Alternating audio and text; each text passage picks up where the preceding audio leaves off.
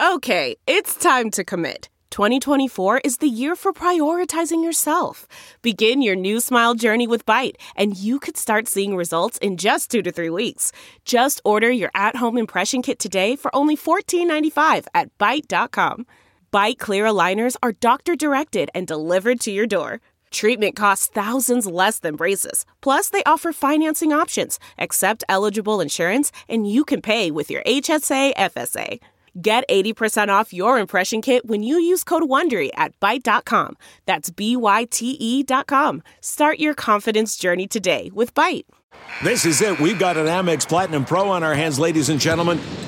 We haven't seen anyone relax like this before in the Centurion Lounge. Is he connecting to complimentary Wi-Fi? Oh, my. Look at that. He is. And you will not believe where he's going next. The Amex dedicated card member entrance for the win. Unbelievable. When you get travel perks with Amex Platinum, you're part of the action. That's the powerful backing of American Express. Terms apply. Learn more at americanexpress.com/withAmex. This is Full Change with Tom Laidlaw.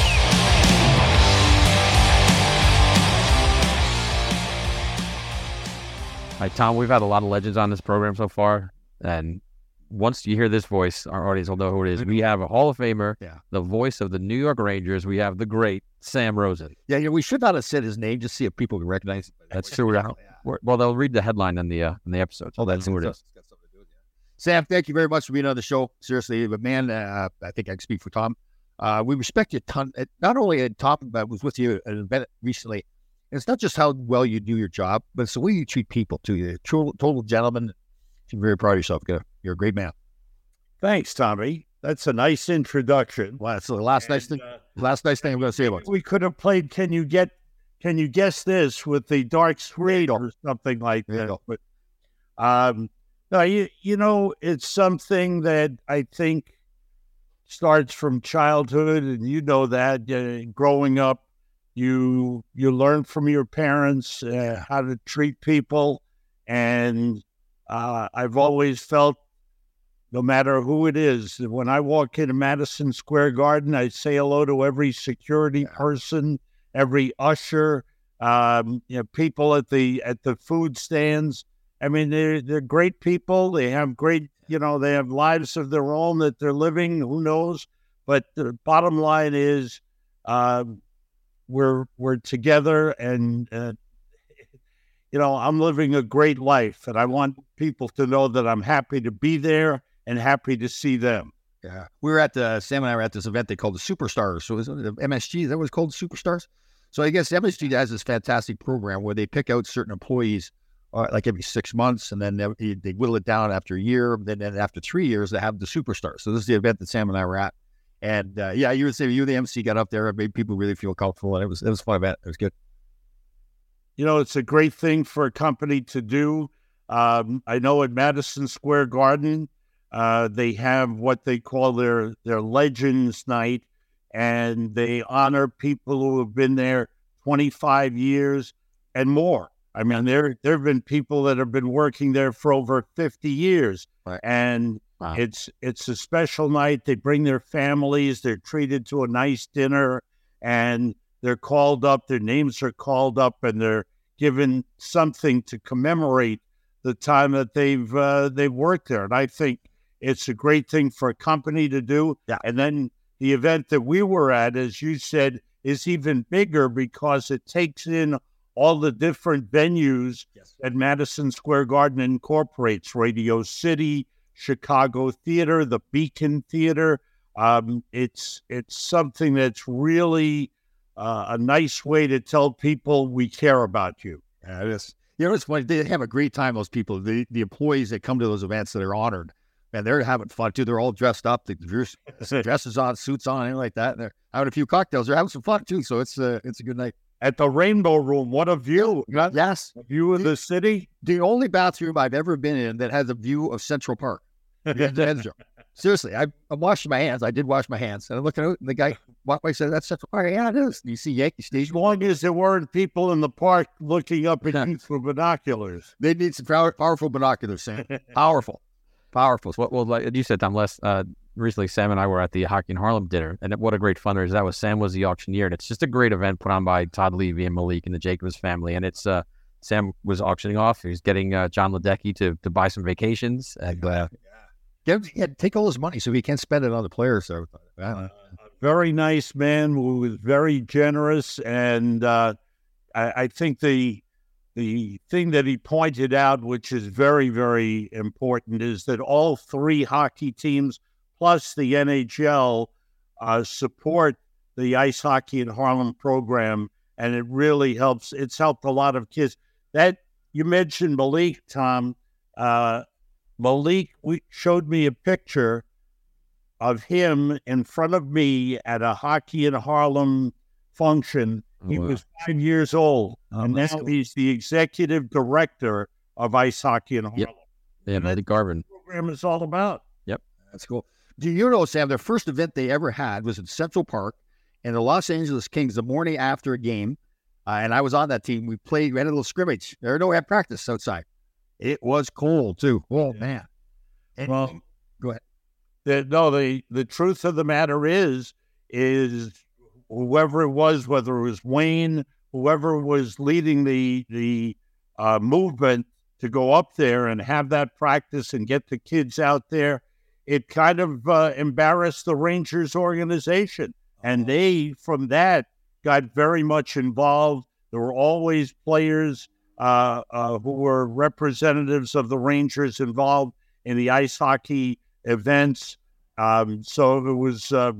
it was a great move by the LA Kings, and then it led to even a bigger movement on the part of the Rangers. You know who really was behind that a lot, too, was Pat Hickey. Remember the former Ranger, Pat Hickey? He was a big part. I don't know how he was involved, but I think he knew Roy Malarker that was working with the Kings at the time, and that's how it really got going. So that was a lot of fun. Yeah, great cause, great organization, just all wonderful all around it. All right, so let's get at it here. The life and times of the great Sam Rosen. Where were you born? Born in Ulm, Germany, which is not far from Munich, in 1947.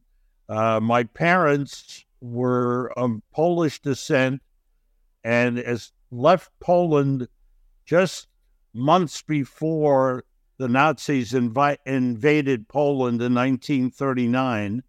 They traveled to Russia. My parents stayed in Russia through the war. My father was a tailor for the Russian army. Wow. And then when the war ended in 1945, the people from Poland and that group of Polish Jews who had escaped went to the western sector in Germany. You had the displaced persons, however they were referred to, but there was a community of people in the western sector. They were safe. They were able to live there. And my father had a brother who had emigrated to America in the early 1930s, sponsored our families coming over from Germany. And we came to New York in 1949 and been here ever since. Wow. Now, did at a very young age, do you dream of doing what you're doing now? When I was a youngster growing up in Brooklyn, I dreamt of being a baseball player for the New York Yankees. All right. Wow. So did you play baseball? Dream. Played a lot of baseball. Oh, okay. And had a nice high school career at Stuyvesant High School and a nice college career at City College of New York.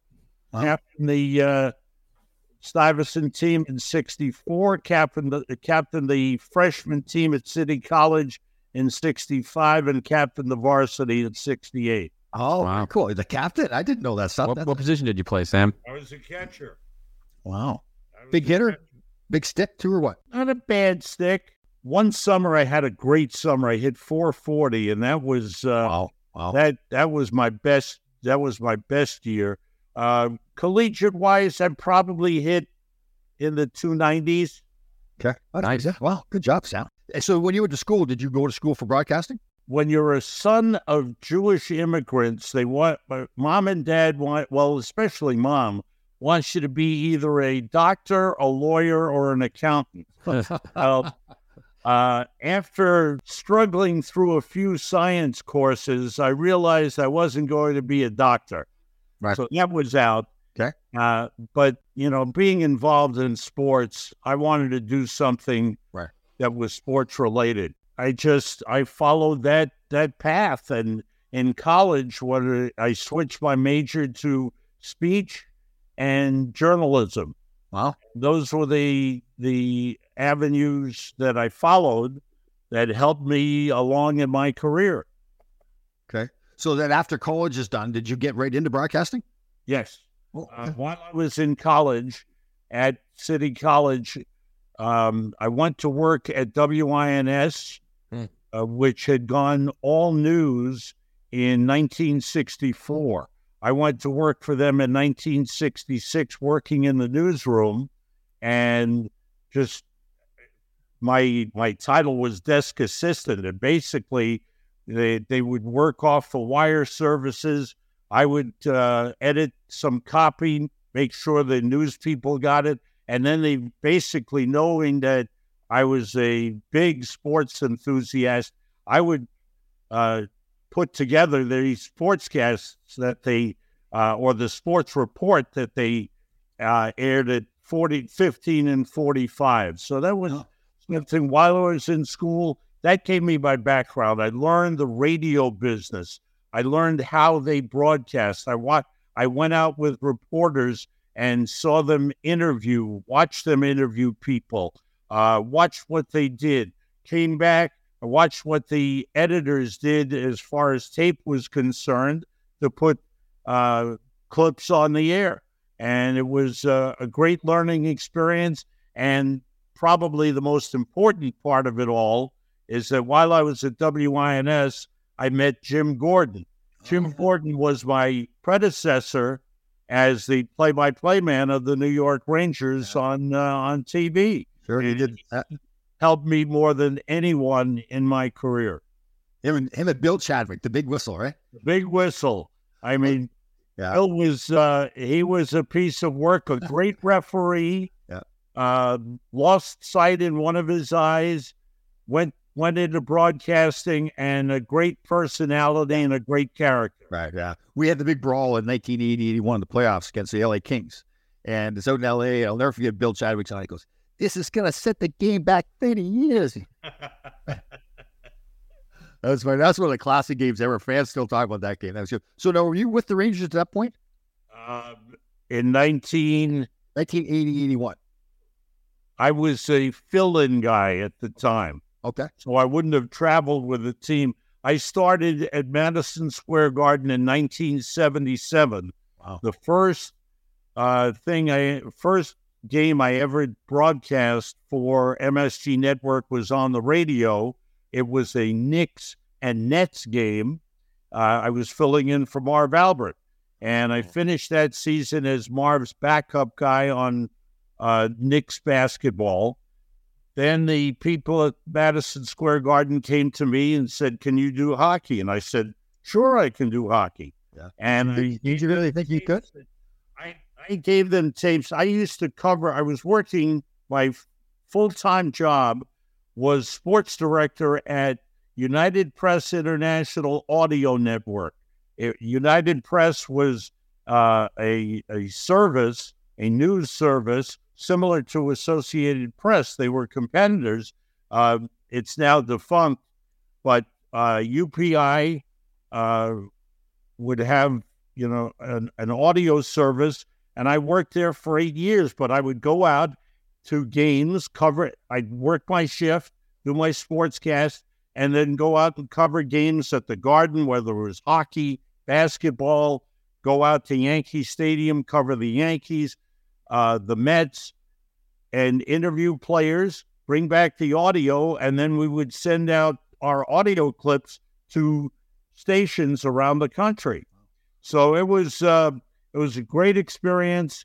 UPI taught me a lot, but while I was at UPI, I became the backup guy after sending tapes to Madison Square Garden, and Jim Gordon, being there at the time, recommended me to fill in for him for a game, Nice. and I've been there ever since. Wow. So you've done football, baseball, basketball, hockey. Anything else? There was a time early in the advent of ESPN. They went on the air in September of 1979, and I did some football, college football for them at the time. And then they started doing all kinds of different programs. They did, I did women's field hockey.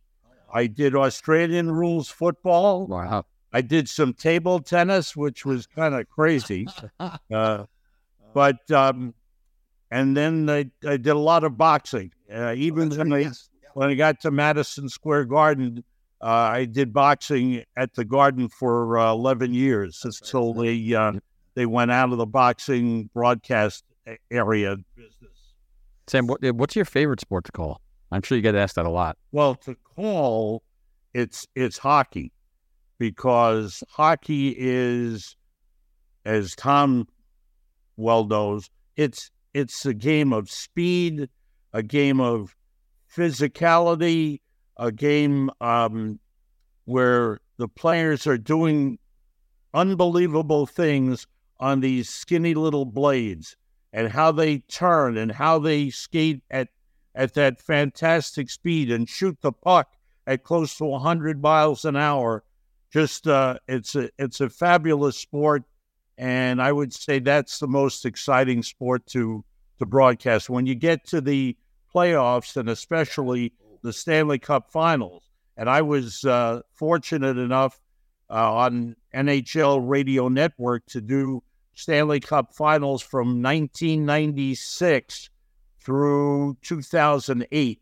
And then later on came back and did some playoffs for them. They went away for a while, then they came back and got the contract, and I went back and did a lot of playoff games for them. But nothing like the Stanley Cup playoffs and the Stanley Cup Finals. Yeah, the playoffs have got better and better too, right? Every series, it seems like it's a good series. You know, one thing that's always amazed me, like, especially when you're doing so many games, I can see where you remember the names of the home team, the team that you're doing. But to know the visitors, like when you're talking, you're doing in the middle of the games, like you knew what the other team was. I know you do a lot of homework and studying, but is there a trick to that? No trick, only preparation.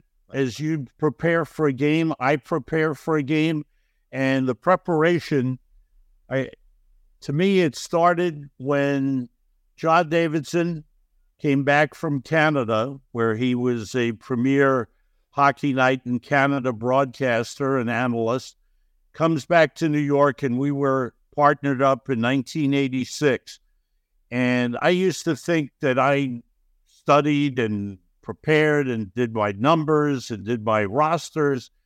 And then I watched John prepare for a game, and he had satellite dishes everywhere. Yeah. He had a big satellite dish on his house. He had a smaller Canadian satellite dish in his office. He watched all the games. He watched every game that he could find. And I realized that in order to keep up with him, to know what's going on around the league, I had to get a satellite dish. Yeah. And I put this big monster satellite dish on top of my house and watch games. And that's basically, when you say, is there a trick to it? Basically, it's watching games, other teams' games. If I know that the Rangers are going to play the LA Kings or the Tampa Bay Lightning, I'll make sure to watch a couple of their games leading up to that game. Yep. Get an idea of who's playing with whom on the lines, get names and numbers down, make sure I get all the pronunciations that the teams are using, and find out as much as we can about the other team.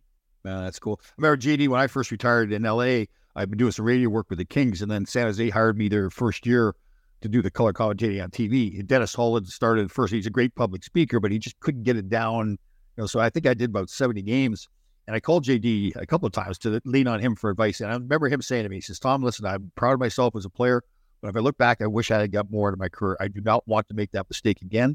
So in this broadcasting career, I'm going to be the best possible. I will be totally prepared. Just the stuff you were talking about, taking notes, going to pregame skates, talking to the coaches and everything. Yeah, he was really, there's no secret why he's become successful after. Just hard work. Yeah. Just pure hard work. Yeah, totally. He set the standard. Yeah. Every network that went into broadcasting the NHL, that whether it was ESPN, ABC, NBC, CBS, hired John Davidson. He set the standard for color commentators in hockey. So when you guys work a deal, you use JD as an example. Does it click right away, or does it get better and better over time? Like you get to learn each other more and more. I think for me, I've been tremendously lucky. In my years at Madison Square Garden, my first 2 years, I worked with Phil Esposito, and Phil was just fun. Yeah, he was fun to work with. Didn't do much homework. He didn't have to, right? With his personality, he didn't have to. But he knew the game. The thing that I loved about Phil is once the game started, he was as good as anyone because he just knew why a play happened, what a player had done to create a scoring chance, what a player had done to make a mistake and screw up, what had happened.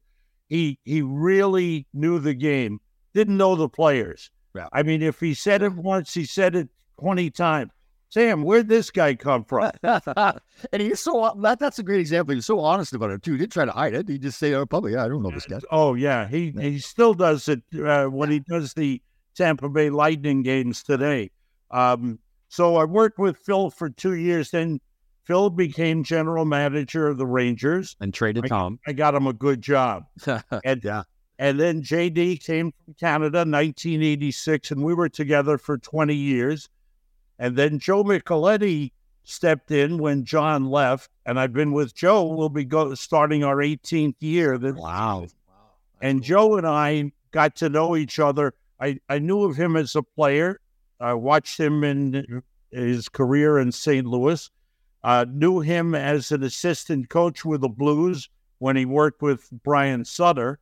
And then when Fox got the NHL contract in 1995, the two lead broadcast teams were Mike Emmerich and John Davidson, Sam Rosen and Joe Micheletti. So Joe and I worked together for 5 years with Fox. So he came to New York, got the Islander gig, and then when JD left, they brought him over from Islanders hockey to Rangers hockey. We have a funny little Phil story. We had Phil on our other show we did with Ron Greshner and Larry Melnick and James Patrick. We had Phil come on. And before the show started, he says, Tommy, can I swear? I said, well, Phil, you can drop a couple of F-bombs, but, it's like somewhat PG. So he must have dropped the F-bomb 200 times. It got to the point one time where I said, Phil, you're setting a record. Didn't stop him. In fact, it made it worse because now all the fans were keeping track of how many F-bombs he dropped. We got into talking about his trades that he made, called Trader Phil. And obviously he traded me out to Los Angeles. And we tried to talk about some of the rationale for his trades. He said, the guys that I liked a lot, when I had to trade him, I traded him close by. Like Don Maloney, I traded to Hartford.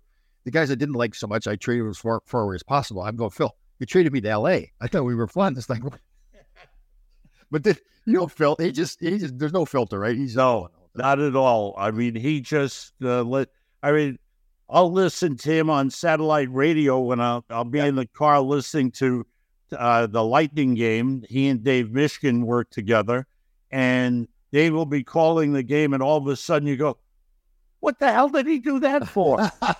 Throw it out there. He just, you're right. No filter, nothing holding him back. He's very much like Phil Rizzuto was on the Yankee broadcast, just talking about whatever comes to his mind, which is awesome. Other than yourself, obviously, you got confidence in yourself. Who do you think is the best? I want to tell you a story. It's a story about a scandal, broken relationships, gossip, rumors, money, corporate rivalry, and a broom. A performance-enhancing broom.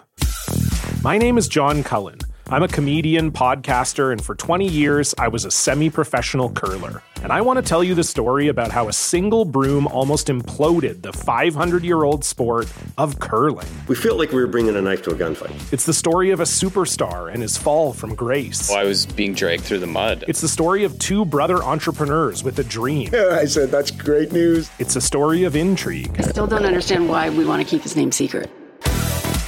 The full story has never been told, so I'm going to tell it. Broomgate, how a broom almost killed curling.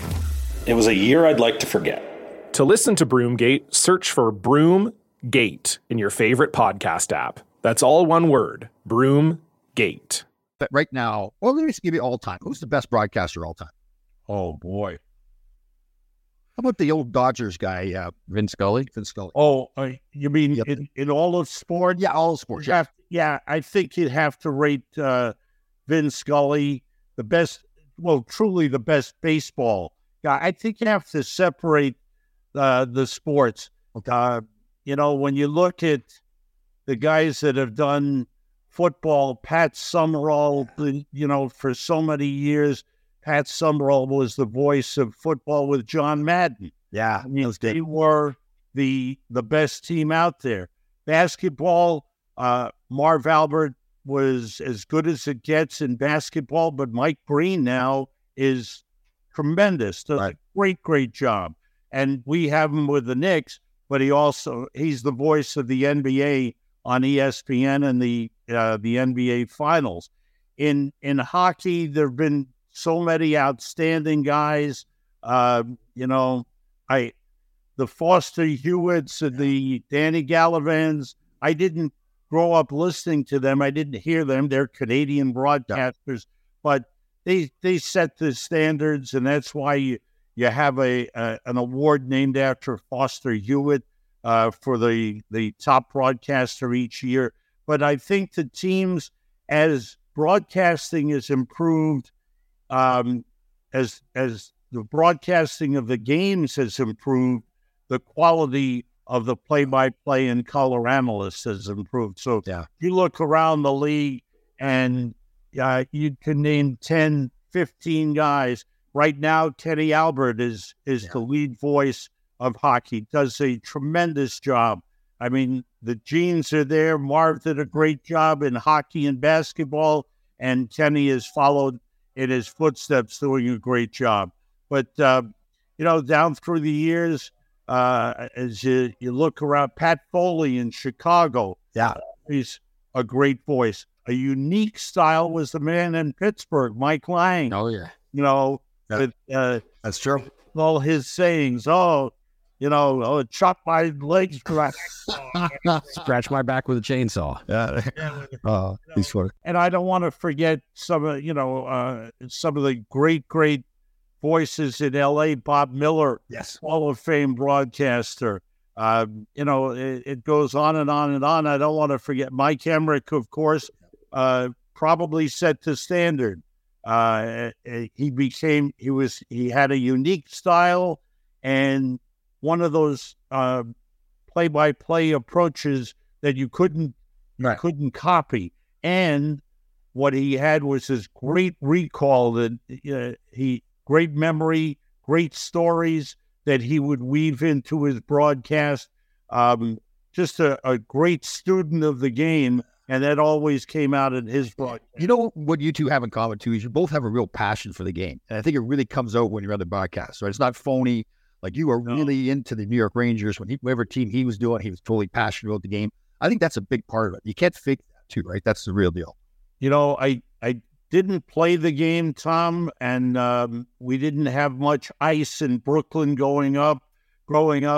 But I went to the games. Every Sunday, I got on the subway, traveled to Madison Square Garden on 8th Avenue and 50th Street, the old garden, and at 4:30, they'd open the doors, and we'd run in and try to get the best seats we could get in the building. But the love of the game, and you know this, fans know this, when you're at the arena, there's nothing like it. Well, the garden's unbelievable now, right? It's incredible, yeah.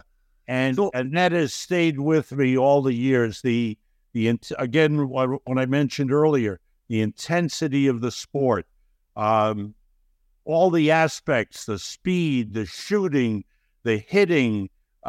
There's nothing like it. And I think that one of the things that I try to transmit to the fans is the love I have for the game and the appreciation I have for the players who play it. Yeah, and it shows. It does show. Oh, yeah. Yeah, it really does. Yeah, no question. All right, I'm going to put you on the spot here a little bit. Good and bad. Uh-oh. Can you tell me? Hey, another name just popped into my head. I don't want to forget him. Jigs McDonald. Oh, yeah. Jigs. Great guy, great voice, great broadcaster. Yeah, he was good. He's a good man, too. Yeah, I see him around, and he's got a good personality. All right, worst thing that's ever happened to you on air, either you're a mistake or something else. Something you look back at. Oh. All right, I would say it was early on, may have been one of my early broadcasts on radio, filling in for Marv Albert. Sal Messina was the color analyst. Red Light, it was his nickname. He was a goalie back in the 60s, played for the Long Island Ducks, and was the emergency goalie for the Rangers. He would sit up in the stands, and if the number one goalie, who was Jacques Plante at the time, got hurt, he would be forced into action. Sal Messina, great guy, is in the Hockey Hall of Fame, was the analyst on radio, and I'm filling in for Marv Albert, and I come down to the broadcast booth, and there's a table there, and I'm carrying my coffee. Drink coffee, keep warm, whatever. So I sit down, and he looks at me, and he says, "You're going to drink that coffee while you're doing the game?" I said, "Yeah, no problem. I'll just put it over here." And so we sit down, and the Rangers are playing the Atlanta Flames, and the game is going on. There's some heavy hitting. Willie Plett was on that. There's a big hitting going on.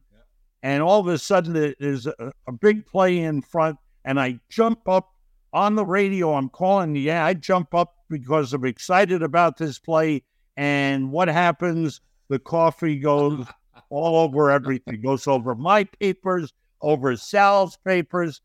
And the best thing of it all was Sal quietly looks at me, but on the air, he says, "Have an accident, Sam?" So... that's good. Coffee in the booth. There you go. Learn your lesson. All right, so now let's go the other way. What's one of the most proud moments that you've had? Either something that you said on air or something that happened to you? Well, I mean, it has to be the Stanley Cup final and the championship in 1994. I mean, that was, it was one of the most exciting moments I've ever had. And what came out as the call, people ask, do you rehearse the call? Do you think about what you're going to say? You always think about what you're going to say, but you never want to lose the moment, the moment that it happens. And what happened in 1994, Rangers were up 3-2. Vancouver had come back with a goal in the third period. It's a 3-2 game, tense moments. The clock is winding down. The people have been on their feet at the Garden all game long, and now they're down under 2 minutes, and the Rangers clear the puck out, and it's going the length of the ice, and it's slowing down, and Vancouver's defenseman Jeff Brown slows down just enough so they call it an icing. Yeah, I remember. Now they bring it back, have another face-off, all right? Again, the tension is building. Face-off, Rangers control it, clear the puck out even slower this time. And Vancouver's even slower going back, and Kevin Collins is the linesman, gives them an icing. And finally, they put a few tenths of a second back on the clock, and it's 1.6, I believe, was on the clock. You know in your heart that, and in your head is telling you that nothing can happen in 1.6 seconds. Yeah. But if anything could happen, it's going to happen to the Rangers. Yeah. Because it's happened for 53 years. Now the puck is dropped. Messier's taking the face-off. I'm sorry. It was McTavish taking the face-off. He wins the draw. everybody's jumping up and down. And finally, because of the stoppages, what came to my head was the waiting is over. Oh, wow. And the New York Rangers are the Stanley Cup champions, and this one will last a lifetime. And what I meant by that was basically, it's my lifetime. Nothing will get better than this. Even if the Rangers went on and won 2 or 3 more, this moment would last a lifetime. That's cool. It has. Yeah, that's cool. It's funny, like listening to your voice right now, I can hear that. Like I've watched that so many times. It'll get goosebumps. Yeah, it's true. Yeah, very true. Very true. Hall of Fame. You got inducted already, correct? 2016, I was inducted into the Hockey Hall of Fame, and it's such an honor when you're there and you walk around and your family is there. That's the best thing, that you get to share this with your family. My 2 boys, their kids, my brother was there, his family was there, and close friends. You're able to share it with the people that you love the most, and know how much you've put into it. And then it's being thankful to your fellow broadcasters and your colleagues in the business, in the hockey world, who are saying, we appreciate what you've done. And it was, it's really an emotional time.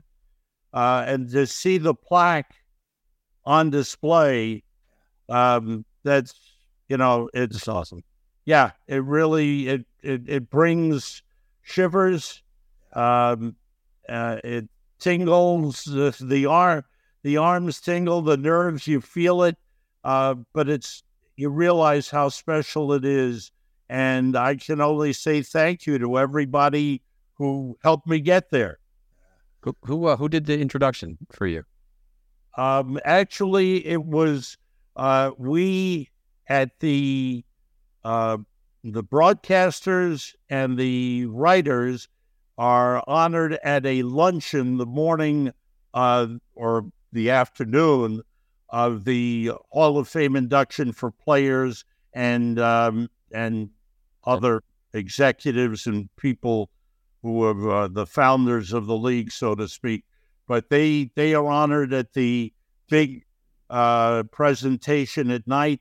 The broadcasters and writers are honored in the afternoon. Chuck Tatum, the president of the NHL Broadcasters Association, longtime broadcaster for the Hartford Whalers and the Carolina Hurricanes, did the introduction for me. Well, if you had your choice, who would it have been, though, if you could have picked? John Davidson. Yeah. Wow. I love the way you said that so quick, too. Yeah, no, John, as I mentioned before, Tom, he meant so much to me. We're still close friends, but he helped me understand what it took to be a broadcaster. And he gave, having been a player, through him, I was able to appreciate all the things that he went through as a player, the injuries that he suffered through, coming close to winning the Stanley Cup in 1979, getting to the Stanley Cup final. That was a really special relationship, and it lasted for 20 years, and we had some great times. So JD, when I first came into that, so I came in 80, 81, they'd gone to the finals in 79, and JD had that great series, as you know. And so everybody, like, I remember looking up to JD so much, like he's this iconic person. Duguay was there, Gresher, and all those other guys. Phil was still playing. But something about JD, he had that presence about him, right? And how well he played. So I've told it, Tom gets kicked out of the story. First game I played, we're up in Boston, first regular season game, and I was so nervous, right? You dream, like, you've done the same kind of stuff. You dreamed all your life to get in the National Hockey League, and you're playing, and it's Boston Garden. You're one of the original 6 teams. Bobby Orr played here and all this kind of stuff. So I was so nervous. Went to get the puck to shoot around the back of my net. I missed. I hit JD right in the back of the leg. Goes in our net, and I scored on JD. My first game in the NHL. he looks at me because of glare through the mask. And that was the worst part about it to me. The look that JD he had the right to look at me any way he wanted to, because I just shot the puck around net. And I'll never forget, he looked at me like, oh, God, I want to crawl. And then I have to go back to the bench. And that's not a coachable moment, right? There's no, like, what are you doing? So nobody's talking to me. And I just think of myself, after the game, shower, got the bus, I was thinking, JD's looking at me like he wants to kill me. That was the worst feeling about it. We got over that. So, but you guys all mentioned how he was kind of like a big brother to all you guys too. I don't know if that helped Sam. You guys, he was something. He was a real leader as a person. What had nothing to do with hockey, right, Sam? Yeah, absolutely. Yeah. You know, the guys hung together a lot, did a lot of things together, and he was one of those guys. He was an outgoing guy, great personality, and really, I think what gets lost sometimes, some of it because of his size, some of it because the injuries that set in at that time, but he was a really good athlete. He played on our MSG softball team, and he could hit the ball a mile. Oh, is that right? Wow. He could really blast it. Couldn't run because his knees were shot, but he could hit the ball a mile. Back in those days, too, we had practice. Like, you weren't allowed to shoot pucks high. Well, you could shoot pucks high in top corner, but you didn't shoot pucks high on JD because, he's so well respected and everything. If you ever did, JD would take his catching glove off and put it on the end of his stick. So the next time he went down to shoot, he's standing there in the net with the stick up there with the catching glove. He just, yeah, you're right, Sam. It's hard to put your finger on exactly what it was with him. Like, everywhere you went, you'd go into a bar or restaurant, there'd be a crowd of people over there, and some guys holding court. There's JD telling little stories. Yeah. Sam, who were some of your other favorite players through the years? Down through you know what? We had so many outstanding players come through. I mean, that's one of the fortunate things about, number one, being in New York, because it was, if you came to New York, you got attention. There was people around you, whether it was off the ice with the nightlife or whether it was on the ice, at Madison Square Garden. But down through the years, I want to go through some of the years. I loved the Swedes that came. Yeah. We had Thomas Sandstrom, Jan Eriksson, just terrific guy. Yeah. Roger Nielsen as a coach was a great guy that came in. But player-wise, it really built up. You go back to some of the characters in the 70s. Tom mentioned Ron Duguay. Ron Duguay came with Murdoch, and Donnie Murdoch was an exciting player. The two of them, Murdoch and Duguay, I mean, flying down the ice, they could shoot it, they could score. They brought attention to the Rangers. I don't want to forget people. Tom Laidlaw. Not all came to the Rangers for a couple of years. And then later on, we'd get guys toward the end of their careers. Marcel Dion came to the Rangers, Hall of Fame player. Mike Gartner came to the Rangers, was traded in '94. Wow. Otherwise, he might have been on a Stanley Cup team with the Rangers. Homegrown, we had Brian Leach. Yeah. Homegrown Ranger, Craig Patrick, his last draft. He chose Brian Leach, and Brian Leach became a Hall of Famer, played over 16 years with the Rangers. Fabulous, fabulous guy. Mike Richter in goal. That championship team, Adam Graves, no one better than Adam Graves as a person, and played as hard as he could and protected his players. And then Mark Messier, as good as it gets. Then I want to go back now. I want to backtrack and say I was able to watch growing up. I was more than growing up. I was growing up, teenager and beyond. Right. But Rod Gilbert and Jean Rattel and those players, getting to know Rod after he finished his playing career. What a great, great person. He stayed in New York and became the other number 7. There was Mickey Mantle. There was Rod Gilbert. So there were always great players, great personalities. Eric Lindros came to the New York Rangers. That was a plus. Wayne Gretzky ended his career as a New York Ranger. Yeah. For 3 years, we would sit on the plane. Wayne was a terrible flyer. Yep. He was a white knuckler. I mean, he hated flying, and we would get up in the air, and once we leveled off, after he let go of the armrests, he would go into the cockpit and sit with the pilot because it eased his stress and pressure of flying.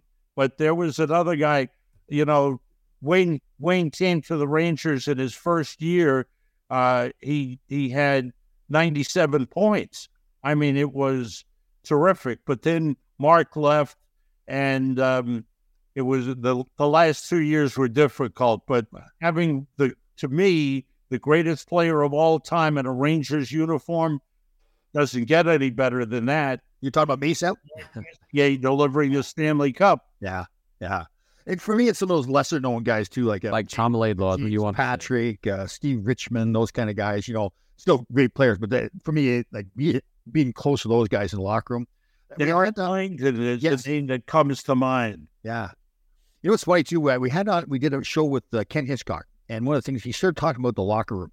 Yep. And it brought back memories. I started getting goosebumps, because when you had those good guys like you're talking about, not just good players, but good guys in the locker room, one of the best, this is, I don't know if Phil like me tell the story now, but I've told it. My first year in the league, I'm sitting beside Anders Hedberg in the locker room at MSG, and Phil's sitting across the room from us. And Phil, as you know, totally old school. So Anders' wife was giving birth.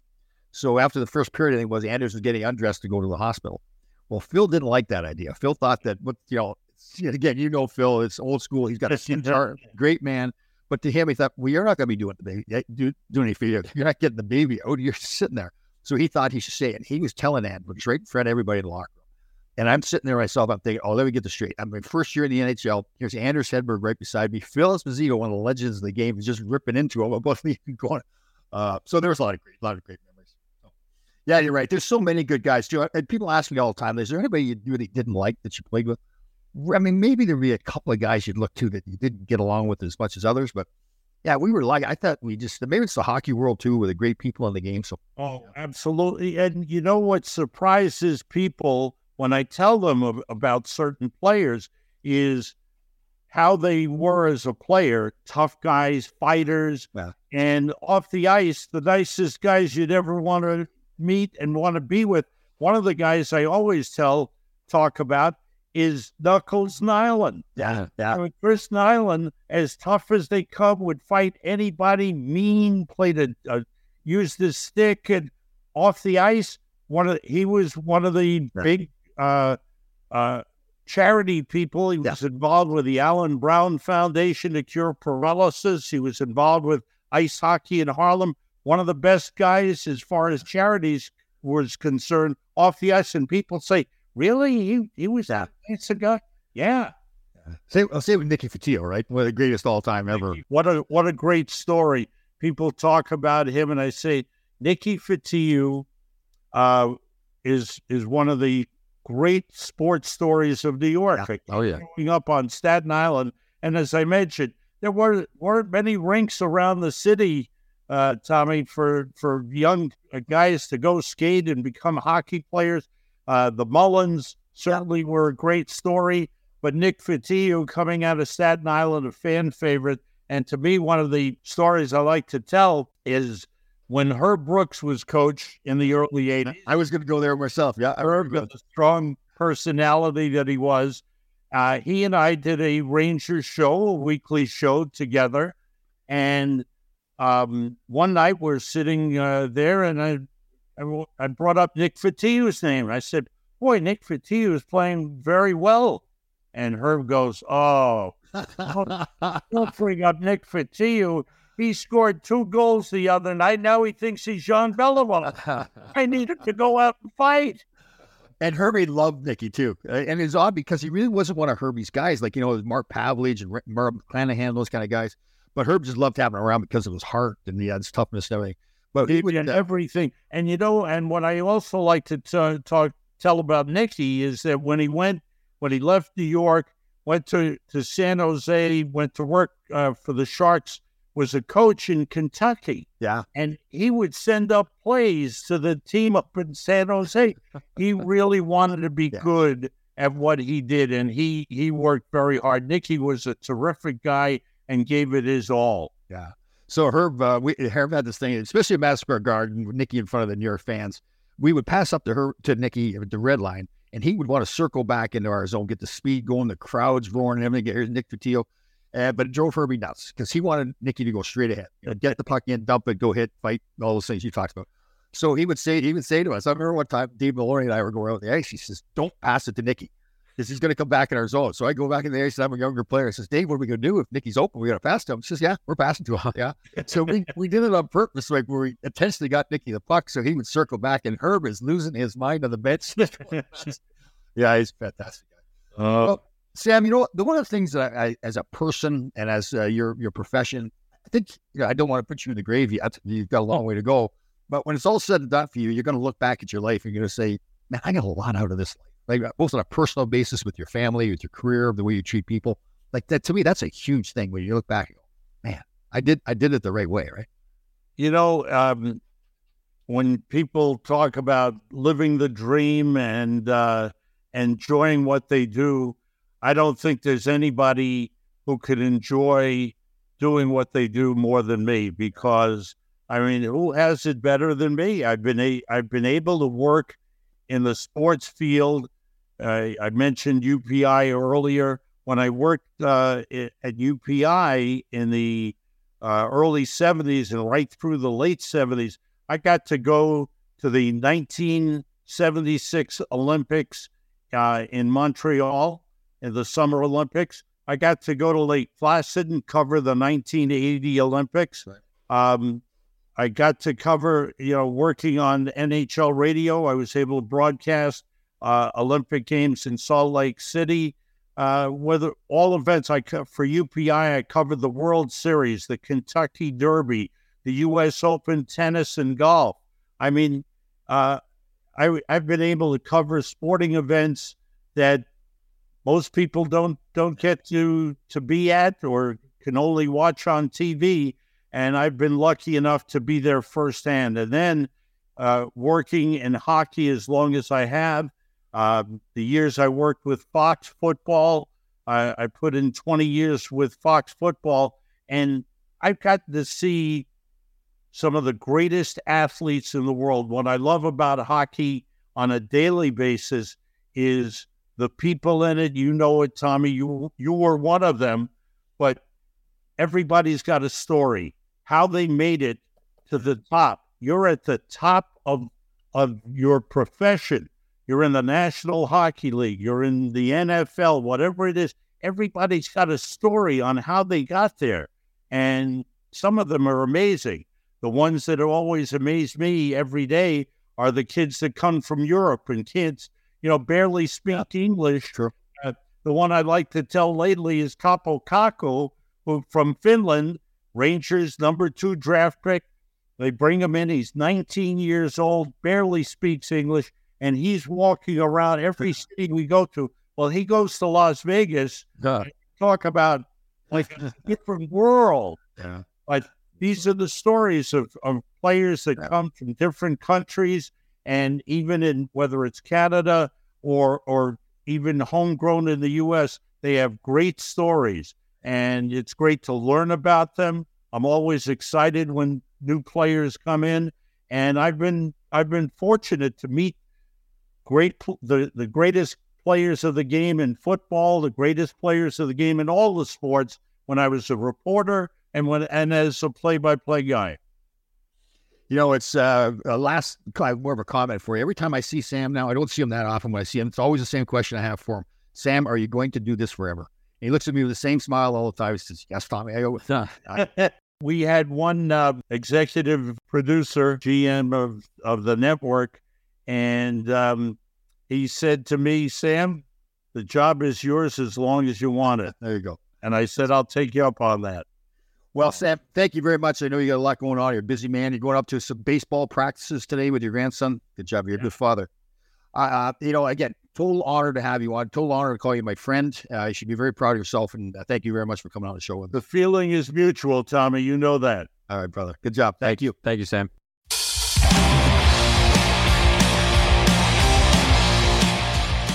Well, How often is it, Tom, where you have someone on who a player or a fan, no one has a bad word to say about that person? And I don't think anyone in the world has anything bad to say about Sam Rosen. He was awesome. Well, as great as he is at his job, it really is. A lot of people say this sometimes, but it's really the truth with Sam. If you ever get to meet him, like, he's a better person than he was, and he's a fantastic at his job. It's just that he's so nice to everybody. He remembers people from the past. Yep.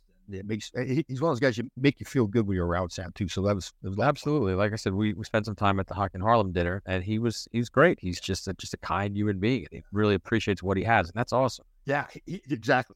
He's a guy that loves his life. Like, he genuinely loves his life. Like I said, we talked about on the show, I always ask him, you going to do it forever? He just hit the big red. Why not? Keep going. I mean, his voice is iconic. Everyone, and a Ranger fan, who's listening to him knows that call. This one will last a lifetime. And like we talked about it, he said it on the show. And I got goosebumps. I felt like I was in the moment. You know what I was really interested too? The person he learned the most from that really made a difference in his career and his life. So, I'll enjoy it. Another great episode. Yes, thank you, sirs. All right, Grasshoppers, thank you for listening. We had a fantastic show. We'll see you next time.